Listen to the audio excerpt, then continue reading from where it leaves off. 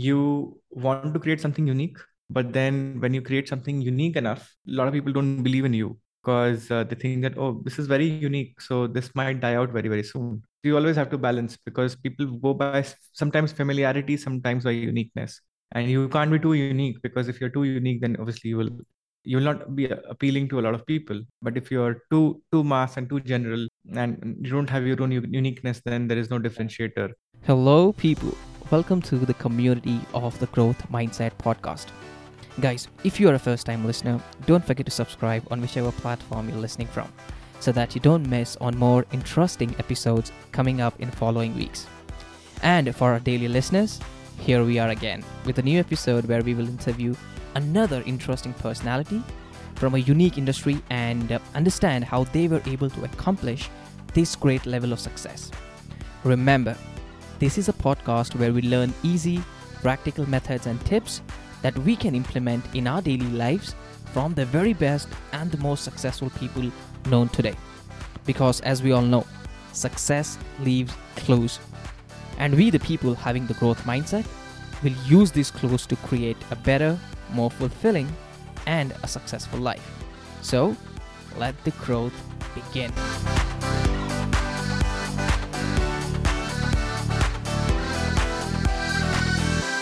Thank you so much, Mohit, for taking your time out and joining us on the Growth Mindset podcast. It's a pleasure to have you here. Likewise, Rishad, I think it's a pleasure to be here and look forward to the conversation. Awesome. So, Mohit, first thing first, why don't we go ahead and give a quick background about yourself, especially for folks that might not have come across you. I know a lot of people have heard about Ultrahuman, but the man behind Ultrahuman, can you please go ahead? Yeah, sure. My background is that I started Ultrahuman 2.5 years ago, primarily out of the love for biohacking and fitness. And the journey really started at a martial arts camp, where essentially, and this is a camp. The name of the camp is Tiger Muay Thai. I was always interested in martial arts, but never sort of like got a chance to train in a dedicated way. And after my previous startup, the startup that I scaled and sold to Zomato, I spent a few months training. I decided to train for a few months at this martial arts camp called Tiger Muay Thai. So during this journey, I realized that one thing that I want to do is to actually build something in the fitness and health space, not necessarily a business, but to be associated with the fitness and health space, because that's something that resonated a lot in terms of my long-term thinking around what do I need to do for the next 20, 30, 40, 50, 100 years. And at the same time, I observed a lot of athletes using a lot of cutting edge technologies, biovariables, trackers, and biomarkers specifically to improve their health. So those were you can say the early, that was the early hypothesis when I saw these athletes. And I used to chat with Vatsal, who is my co-founder in India. He was in India that I don't know whether this is a business, but certainly there's a lot of new development in the biowearable space, which has the potential to actually improve quality of human life and how people look at health. So that was the first conversation. Obviously, we didn't immediately start with it. We sort of like started iterating on the product, tried to iterate on multiple versions. Initially, the product was on a content delivery format. That was the early versions of the product, essentially like how do we deliver something similar but via content. But essentially realize that unless you give people access to data, people essentially don't understand what's happening in their body. And that is sort of like a gold mine of information, because you just don't understand it from others' perspective, but also from your perspective, that what is relevant and important for you. Yeah, we can talk more about the aspects of glucose monitoring and recovery and HRV, etc., along the way. But I think that was the initial hypothesis. Correct. So I want to understand because when it comes to tracking glucose, right? What is the importance of tracking glucose? Why glucose first? And So, okay, think of it like this. The glucose is sort of like an interesting biomarker to track, because glucose is the fuel that your body uses, while just like the way you're thinking right now, the brain will use some sort of a fuel, and also for physical movement. It's just like any other fuel, right? In the body, just like lactic acid and just like ketones. But what makes glucose very interesting is that it is the dysregulation or the improper management of glucose in the body also leads to diseases. In fact, almost 80% of all deaths globally or chronic disease led deaths globally happen because of diseases that actually happened because of improper management of glucose and insulin. Now, the way to understand this is that if 100 people are dying today globally, actually almost 88% of these are chronic diseases. People die because of a disease that was or that wasn't sort of like, it wasn't accidental. It was something that got built over years and years. These are all lifestyle led. 88% is essentially because of glucose dysregulation.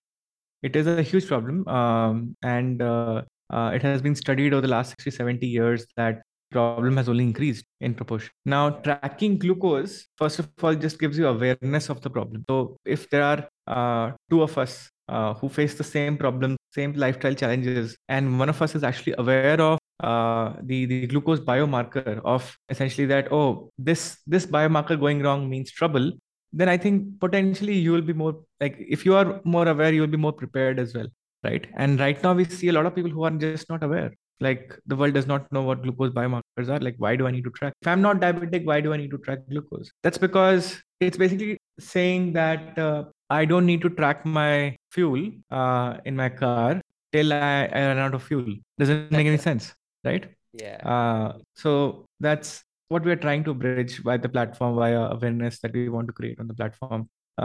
That's one aspect. The second aspect is that glucose is really a way to understand insulin. And the science behind this is that insulin is an anabolic hormone, and we know that the increased levels of insulin in the body above a certain level lead to downstream disorders in the body. The glucose disorders that I spoke about were actually masquerading as insulin disorders. And now, over years of research, we know that all forms of diseases, like various forms of cancers, diabetes, of course, hypertension, chronic weight gain, etc. All of these happen because of something called insulin resistance, which basically happens because of increased levels of insulin, leading to body become insulin resistant over time. So that's what the significance of glucose and insulin is. Wow, interesting. Now, you mentioned a specific figure, right? 88 percentage. Is that the figure of the entire world that we have, or is it the data from India? Where are we looking at? This is everywhere.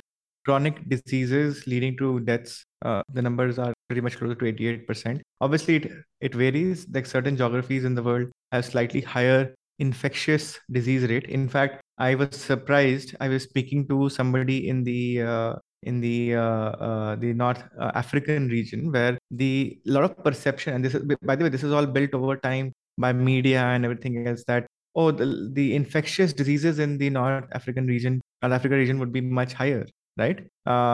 Given this is how we see the region. But I think, to my surprise, even in the North African regions, the chronic disease numbers are actually higher compared to Mm. infectious diseases compared to other parts of the world. And in fact, it was like significantly lower than some of these countries had significantly lower chronic disease incidence compared to even India, and or India or any other you can say region where both chronic and infectious diseases are on the rise, essentially, right? So it's insane how much underplaying happens for chronic diseases. Like, people don't understand that the mega epidemic pandemic in the play today is actually chronic diseases, and apart from everything else that's happening in the world right now. Correct. And what I like about your specific device, because when I tested it, I was actually able to see that, when I'm eating something, how it is spiking my glucose, when I'm sleeping, what's happening. And that's, I think, as you mentioned, right? Awareness is the first step. Once you actually Yeah. become aware is when now you can, try to get yourself in perspective around what you need to be doing to ensure that you don't get into the phase wherein now you realize you're getting into that chronic disease or getting those chronic diseases. But one of the things I also have, because, and this is a perception that I've seen, especially in India, right? When we say glucose tracking, people think that, what, maybe people with diabetes need it, but not necessarily the young folks. But I think it is pretty much important for the young folks also to understand, because eventually this will build over the years. I want to talk about that new ring that has been launched. Has it already been launched yet? We have announced the ring in pre-order. We're very, very close to shipping it. So I think the announcement on pre-orders went live a couple of months back. Okay, nice. So we are excited to see that, because I did have a look at that ring and it looks really good. So yeah, I'm sure that it'll have a good impact as well. Now, the presence of Ultrahuman, is that primarily in India, or do you also have presence in other countries like US, Abu Dhabi, as you mentioned, Dubai, and so on? So India and UAE are the regions where we are present right now. In both the regions, there is a massive metabolic disorder. We call it the metabolic disorder because it's the disease of glucose metabolism. The prevalence of these diseases is actually on the rise. While the number of the type of cars we drive are getting more advanced every day, the infrastructure overall is getting better. We have access to better smartphones on the disease management side, and on chronic diseases side, actually the situation in the world has actually gotten worse. So that's what we're trying to actually solve for in this Interesting. region. Because I've personally seen, I've interacted with a lot of folks, let's say in the US and UK, and I've heard that they are pretty much used of using devices like these, right? Athletes as well as normal people who are hitting the gym and going on. But in India, I think this is a very good phase, and I've seen how people are being benefited by the kind of product that you bought in. There's one other thing that I want to ask you specifically around your business, right? When it comes to starting Ultrahuman, what were the challenges you faced when you started? This is because people that are starting a business, I want them to understand how it is when they start a business and what are the issues that you face that even they could overcome. I think the challenges that exist in the early days of the business, and we're still in the early days, to be honest, are pretty much around like how do you dream of being a company that can manufacture their own hardware starting from India? And this is a feedback that a lot of folks that we speak to have given that, oh, you are an Indian founder. So what do you know about hardware? Like all you should do is software. Right. So there is this perception. And so the thing is that we have our own cognitive biases, right? And this is one of the biases that if a region has been known for a specific thing, and obviously, like if a lot of founders in India would have built software companies, you would logically be primed towards understanding that the software play will be a safer bet. But a lot of people actually don't understand that we could also build hardware, and building our own hardware was crucial to us because of our need to actually understand the biomarkers the right way and in the right way. Like essentially, I mean that the access to data which is at the right frequency and the right volume, essentially, right? So, for example, if a variable just gives you 2 points in a day of data, like the heart rate variability data, for example, for 2 points, and we need a continuous trend, we cannot rely on those 2 points. It's just like saying that continuous glucose monitors versus the finger prick devices. You would have seen some of those, right? You take a Yes. blood sample, so that amount of insights that you can generate are not even 1000x, it's 10,000x or more, because it's not just about more points, but also the type of insights that you can derive out of continuous curves. So that's what one is, the ability to think hardware. And obviously, the ecosystem is not built around hardware thinking. Like we don't have companies around that have cracked or built hardware supply chain, etc.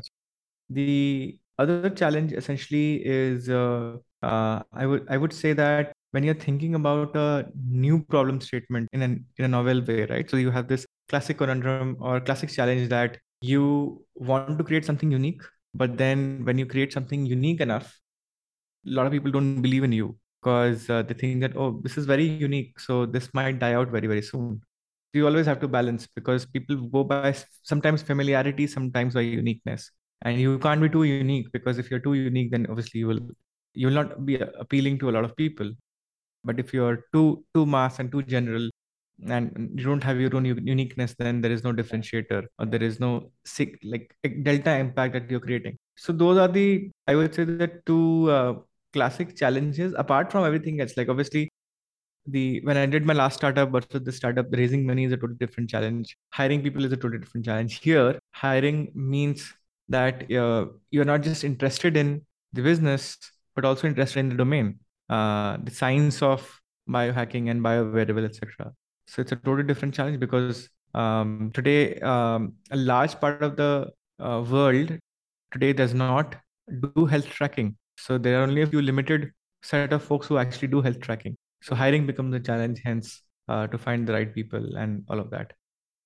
Interesting. Now, one thing you mentioned, which I find pretty interesting, is you mentioned that people know India more on the lines of creating software, right? But yeah, I think it is also important for us to understand that end of the day, the even software will sit on a hardware. So Yep. as important as software is, we also need to even focus on hardware and even encourage companies that are also getting into that realm, because end of the softwares eventually will go and sit on the hardware. Now, I want to ask you this in with regards to the data that is being collected on people, right, using a device. What are some things about a human body that general audience does not know that you are able to get because of your device? So let me talk about for an individual, what are we going to get? So I'll paint the difference between just blind data and you can say depth of data. So what it means is if I have 100 million people and if I generate, you can say 10 data points of, you can say steps per individual, right? That is a very large database again, 100 million people and multiplied by 10. Like just understand how did people take those 10 steps in their life, right? It's still a billion points essentially, right? But the problem is that with those 10 steps data or 10 movement points data, you can't really figure out anything like what is their lifestyle. What we believe in is essentially depth of data. So what we do is essentially we generate somewhere close to around 20 MB of data per user per day. And that translates into, I don't know how many points that it translates to, but I don't know, on platform level, we have somewhere close to 110 million glucose points today. And if you look at it, it's just from a very limited set of users today, right? So the density of data per individual is very high. Why? Because the data that we collect every minute of your life, right? So we can correlate between what type of sleep pattern led to what type of physical activity response to what type of food response, and how did it affect your stress. All these factors can be correlated because we collect data at a certain frequency. And this is fundamentally powerful because if you compare it to traditional fitness trackers that would collect data whenever you are working out, like how many times a week would you work out? Like, let's say, just give an example. I do four, average 4 days. 4 hours in a week, right? And like how many hours a week do you actually eat? Wow, a lot, right? I think I would Yeah. say at least 2 hours a day. So that's like 14 hours. And how many like hours a week do you sleep? Wow. I sleep 9 hours a day. So 9 fives are 45 hours.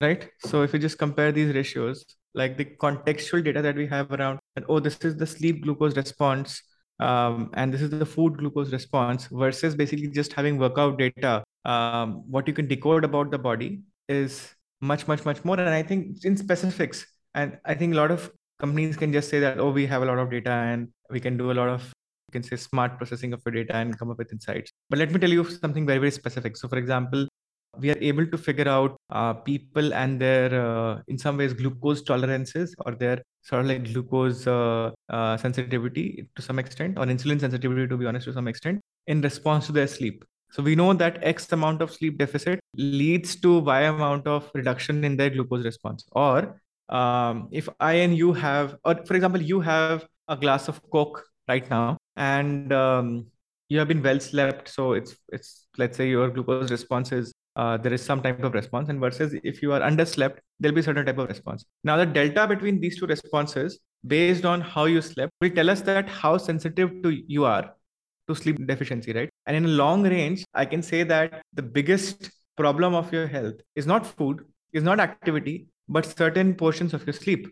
And I can form those correlations and I can create this impact chart for you, because I can say that, like, dude, if you are focusing on workouts, that's still well and good. But I think focusing on the sleep bit and specific aspect of your sleep is actually very, very important for you, because that's what would lead to better results over a long term period.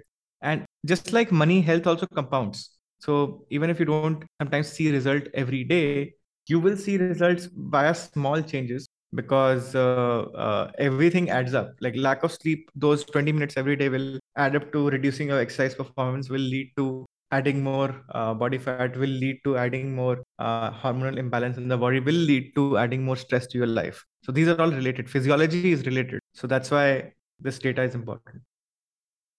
Interesting. I mean, I really like the fact as to how you connected the different dots, because oftentimes people think if you just work out 1 hour a day, you're being healthy. But yeah, what about the other areas of your life? What about the food that you intake? What about sleep? And I take my sleep very, very, very strictly. I ensure that I'm sleeping 9 hours a day because of the people I've interacted with, and I know the importance of sleep. Now, one thing that I really want to talk about with regards to Ultra Human also is the way that I've seen you guys spread the word, right? I mean, the marketing strategy has been really good, wherein I've seen, I know a couple of folks, when I said them that, I'm in words with the co founder of Ultra Human, they were pretty excited. They're like, oh, I know that device stuff, right? I said, yeah, that's the one. So I want to understand what has been your market strategy that you think has really worked for you, and what can other startups also incorporate so that it can help them as well. I think the biggest one is that if your product drives curiosity for people who are creating content for you, and it really affects and improves their life, they will end up creating good quality of content for you, right? The difference is that I can pay somebody money and say that, hey, promote my product. They will promote the product. Versus if they really believe in it and they see impact in their own life.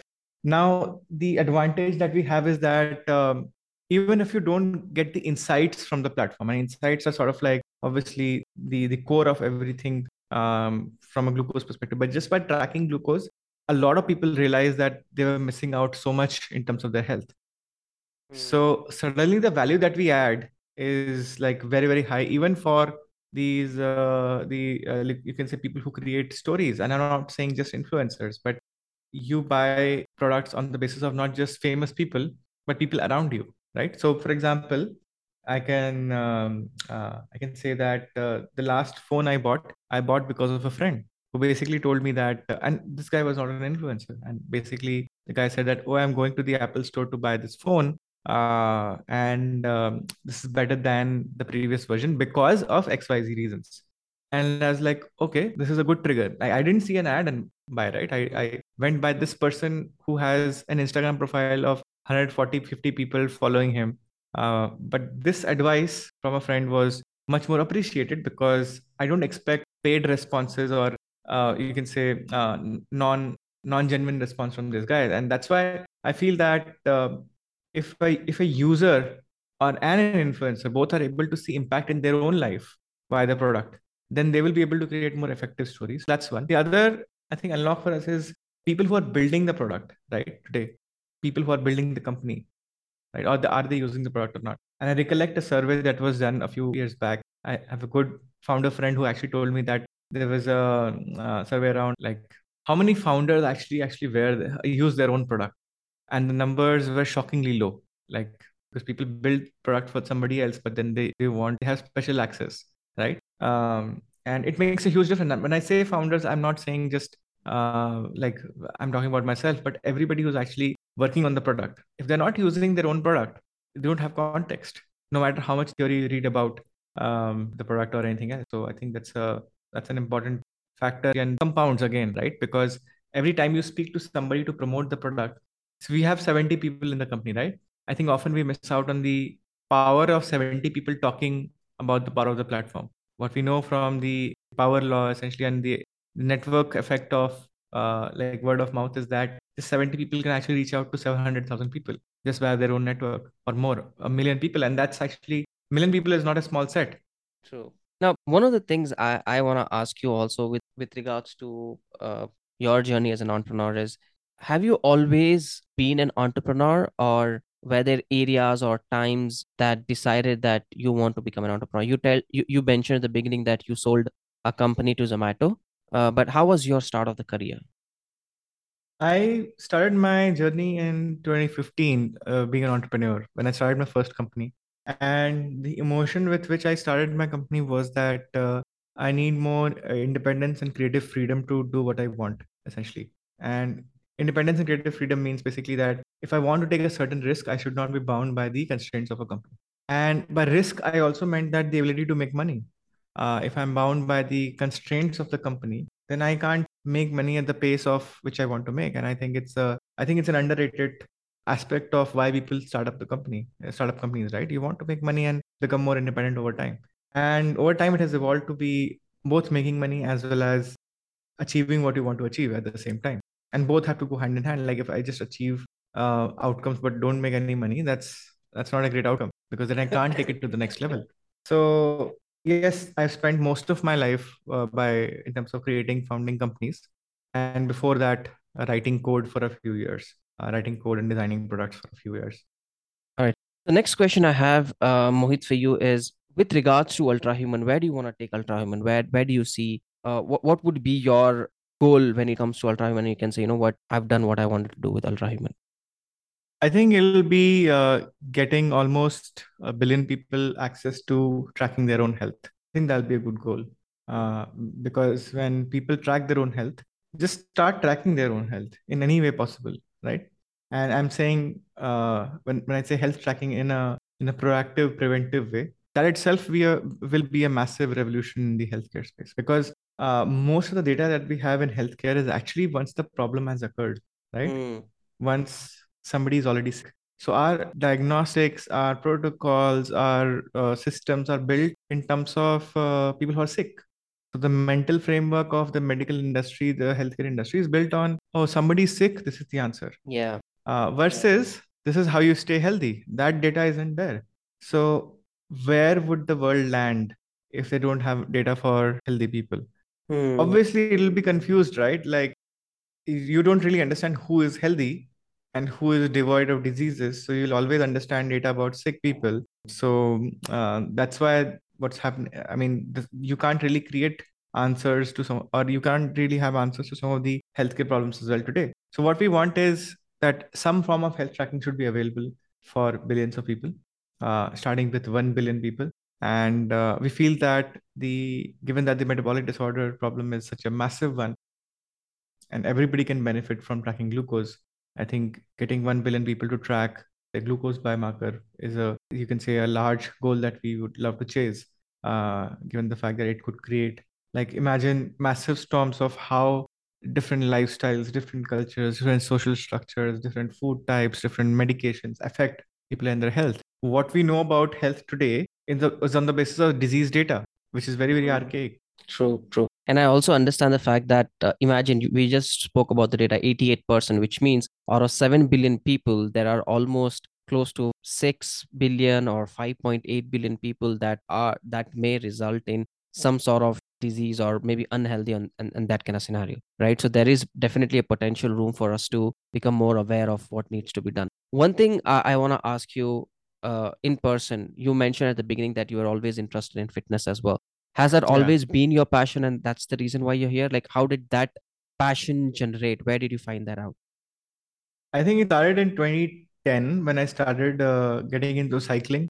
So I used to be in, like, you can say, semi-professional cycling, and sort of like, if you've followed the cycling scene, so there is a concept of brevets. So I used to love doing brevets. Brevets are essentially long form cycling, you can say, races that span across 100, 200, 300, 600, 800, and 1000 kilometers. And there's a title in cycling called super randonneuring. Randonneur is a person who actually is a endurance, long distance cyclist. So my first test with fitness was actually through sports, which is through cycling. And then I got into Brazilian Jiu Jitsu, which helped fuel the passion a little bit more, because Brazilian Jiu Jitsu is also unique in itself. It's like a martial art, but then it's very Yeah. modern, it's very refreshing. It has aspects of philosophy that are very unique to itself, all of that. What triggered you to get into that? Was there any specific event that you decided, no, I want to do cycling, I want to get fit and learn Brazilian Jiu Jitsu, or what was the reason? What was that trigger? I think the major reason was people I met along the way. So the smartest people I met and the most interesting people I met were doing these two things. That's what I found interesting. Like, it wasn't from the trigger of fitness or health, but the fact that some of the smartest people I met in 2010, 2011 were people who were into long-term cycling. I remember meeting a neurosurgeon who was essentially not, so he was one of the, you can say, the most legendary neurosurgeons in the world at that point in time, and very, very respected, and was deep into neuroscience research, and was my cycling partner. And that's how I got motivated to pursue it further. And this person was telling me that in one of the cycling races is that so we used to spend 18 to 25 hours on a bike in one stretch sometimes, basically, in some of these racing formats, right? And this person was saying that, to me, it's almost like surgery sometimes, because and I've become a better neurosurgeon over time because of my cycling journey, because you need to be focused for 20 hours and nothing else requires you to be focused for 20 hours, essentially, in one go. So that was one. And then, of course, along the way, Brazilian Jiu-Jitsu was interesting because it's a martial art that is built on the principles of self-defense. And prime principle is that if a strong person and a weak person get into a fight and nobody wins, then who wins? And the answer obviously is that the weak person wins, because essentially they defended from the strong person from winning, essentially, right? So that was the other, that felt much more high leverage and much more, you can say, scientific compared to anything else was out there. Interesting. The reason I ask you that question, Mohit, is because obviously for someone to even go ahead and create something like this, for you, the initial start was the people that you surrounded yourself with. And then that led to other pursuits, and that led to where you are today, right? And the importance of also people identifying the kind of environment we're in also has a major impact around what we could be in a couple of years down the lane. Now, I know we are coming to the end of the interview, but there are two questions I want to ask, Mohit. The first one being, if you had to recommend, let's say, two books to my audience to read, which could help them personally as well as professionally, what those two books would be that you love? So I keep recommending the same books, so I'll do the same. The first one is a book called Microbe Hunters. It's a book on scientific curiosity. So it talks about how across different generations and different eras, how scientists came across revolutionary discoveries just by simple observation, right? And simple curiosity. So what it means is that you often think that, oh, all the scientific discovery is made in the lab, right? Where you have precision equipments and instruments, but that is not true. A lot of breakthroughs have actually happened just by observation. This talks about the power of observation. The second one is not really a book. It's sort of like a guide that I keep handy. It's a guide called The Zen of Martial Arts. I know the title is self-explanatory, but then the book has gives you access to some principles around self-control and around basically the ability to think about the world using martial arts principles, but in regular daily life. Like essentially, it'll tell, like for example, it talks about how do you handle something as trivial as like excitement about something that you don't know about, right? So how does a marxist deal with this psychologically? So all of that, that's the second aspect. Nice. And one last question. What would your advice be to all my listeners around how they can develop the growth mindset, right? You know, the idea behind the growth mindset, learning, growing, improving yourself. So what would your advice be? So growth to me is nothing but self-awareness, because once you know who you are, growth starts there. Essentially, you can understand this from the way that a lot of people actually grow when they have a massive incident or accident in their lives, right? So why does that happen? This crisis of massive incident and accident makes you understand yourself in a more honest, neutral, and in a real way. And till then, you are living with your own definition of, oh, I am this, I am that, I am your reflections of your ego, etc. Right? But when there is a crisis and when something bad happens, and if you don't waste the crisis, then you realize that, oh, this is who I am. And now I can only improve because now I know who I am and what I lack. To me, growth is self awareness. And the more you invest in self awareness, the more you will grow. Okay, perfect. So thank you so much, Mohit, for taking your time out and joining us on the Growth Mindset podcast. It was a pleasure to have you. Thank you, Ishad. This brings us to the end of this episode and hope you at least had one takeaway from this interview.